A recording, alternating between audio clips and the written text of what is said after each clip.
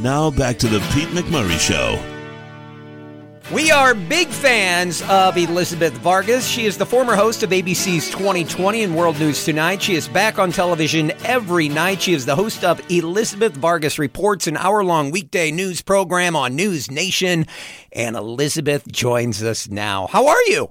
I'm great. It's good to see you both. You know what? It's been a long time since we had you on the show, and I need to mention this. The last time we had you on, we heard from so many people after you talked about the journey in your book, Between Breaths. You touched so many people. How is that journey going? Great. And I'm profoundly grateful for the fact that even today, I'm still getting messages on social media from people telling me that, you know, my book helped them in some way or helped get them sober or helped them understand somebody else's journey on that. So that's the real gift. That book has been out for, almost 7 years. Wow. I couldn't be more grateful for the fact that it has helped people in some way. You haven't been on the show in 7 years. We got to talk to our booker. Hold on a second. Hey, yeah. What's up with that, guys? Paula Ferris is a great friend of the show. I admire her so much. She was just on. She was talking about her brand new book, You Don't Have to Carry It All, about the guilt of being a working mother. I remember talking to you about the exact same thing now. Like you said, it was 7 years ago, but my wife talks about it. I hear so many working women talking about it. The guilt and the juggling of working and being a mother. It's really, really hard. And I think a lot of women don't talk about it. They don't want to sound whiny. They just get it done. But here's the thing. Even when there isn't a 5-alarm fire happening or some crisis that you need to solve, that isn't happening. The fact of the matter is you're constantly feeling that stretch. You're pulled in so many different directions. You're feeling harried and hurried and like nothing is ever done exactly the way you would like it. It's really, really tough. And especially, I'm a single working mom. I still feel that because I have one of my children is a freshman in college, but the other's a sophomore in high school. And I feel guilty when I get home every night after doing my show. I didn't make you dinner, and are you? And then I'm like, it never ends. The guilt never ends. It never ends. It never ends. I don't know. I think a lot of it also is what we do to ourselves. But the fact is when they were small and growing up, and in elementary school, I was the sole breadwinner and worked this incredibly insanely demanding job. I was still getting all the bake solicitation emails and the birthday party emails, and you want to be there at the school to see their little presentations, and it's very tough. Right, it's very tough. I don't think men have really or women who aren't mothers yet really have a full grasp as to how difficult it is to juggle it all. It seems like we've been hearing this message for a while. Do you hope that your children's generation, that they'll be more understanding because they grew up with more working moms and these, not just working moms, but like high-powered working moms? I think that's the difference now, is that women are more in these stressful positions like yours, or they're being CEOs and vice presidents and lawyers and doctors. And it's a new level of accountability at work and home. Do you think that your children, from watching your experience, will be able to be better when it's their turn? I hope so. And I think that we all heard during the pandemic that, it was women still who were feeling the most stress because they were, now trying to work from home via Zoom. And rocking a baby with their foot and managing the older kids, with their Zoom school in the next room. I mean, the one benefit to all of that, though, is maybe some of their husbands got a little glimpse of what it is they have to do all day, every day. So, I hope so. I certainly hope that we continue to have more women represented in those CEO suites, executive suites, the C suites, as they call them. And it's not going to go. We have to find a way. I mean, that's it. I mean, I remember a good friend of mine telling me, you need to spend some money on this problem, as in you have to hire somebody to help you. What you were trying to do is impossible. You were killing yourself by trying to do it all. You cannot do it all. You must delegate. So, and in many ways, because I have no family nearby, I had to turn to hire a nanny that could work later at night until after I got home, or come in early on the days when I had to leave so early.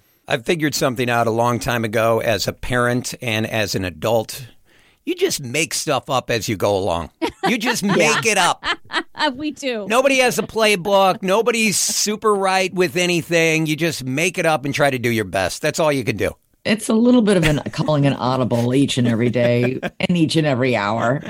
It's easier now that my kids are teenagers, but now you got to keep an eye. Now you're watching for different things. You don't want them to stray off the path and get into, meet a bad crowd or. Right. Yeah. Yeah. Yeah. The worry never ends. It never ends. We're talking with Elizabeth Vargas. Tell us about your new show on News Nation. It's called Elizabeth Vargas Reports. I know, what an original name. We thought long and hard. Hey. Ha ha. You earned that name recognition. Use it. Actually, you know what? It's the first time I've ever had a show built for me. I replaced Barbara Walters as the host of 2020. I hosted that show for 15 years. I loved you on that show. They still show you. Yeah, they do. I mean, every other week there's a flashback of you on 2020. Yeah. I hope you're getting a paycheck for that. No, I'm not. They own all that work product, so they can use it as much as they want. They do. Yeah. Wow. Yeah. They own it all. And I replaced Peter Jennings when he died of cancer so tragically as the anchor of World News Tonight. I replaced somebody else as the news anchor on Good Morning America. In other words, I've always stepped into somebody else's shoes. And this is the first time there's been a show sort of created around me. So it's kind of fun and exciting. It's an hour-long show from 6 to 7 Eastern, which is, by the way, the new competitive time slot for cable news networks. Really? And we're going to take an hour-long look at the handful of the biggest stories of the day in a really in-depth, thoughtful way.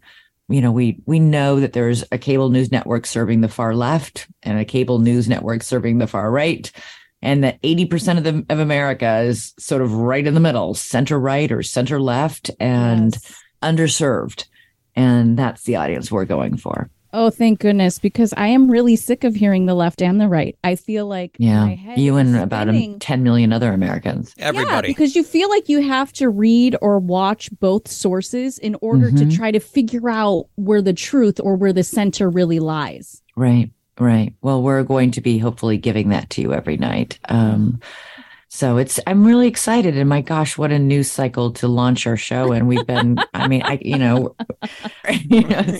it's just nothing interesting going on this week. Nothing. Former president indicted. Let's see here. It's a slow week. Do you say to yourself, wow, we really launched on the perfect week, or did you just kind of want to ramp up slowly because it just doesn't happen anymore? I will pick a busy news cycle any day of the year. I remember those days when I was anchoring World News Tonight or hosting Good Morning America, and we'd, go in and go, oh my gosh, what are we leading with today? Because it's a slow news day, as they call it. And we have, I actually feel like now, God forbid, we could do this for hours, this in-depth show, with lots of interviews, because we have so much going on. We've got that whole crisis on the southern border. We've got these massive tornadoes and storms sweeping through the Midwest and the Southeast and just wreaking so much havoc and damage. It's unbelievable, the images we're seeing. The war in Ukraine. We've got protests and violence in Israel and in the Middle East.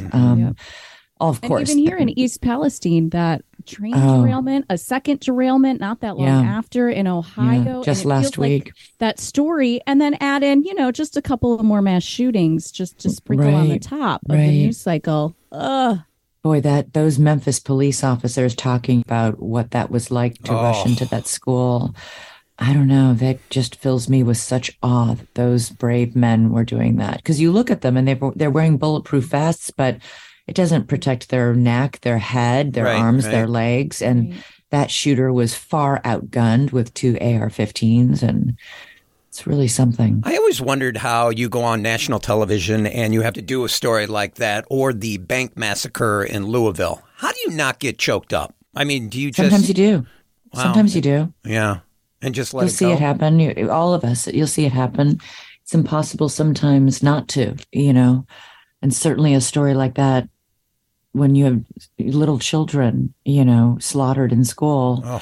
And and I remember ever since I had children, it's made it even more difficult, because you can't help but do that in your head, but to put yourself in that crying mother's shoes, or to put your child in that, child's shoes. You just can't help but imagine.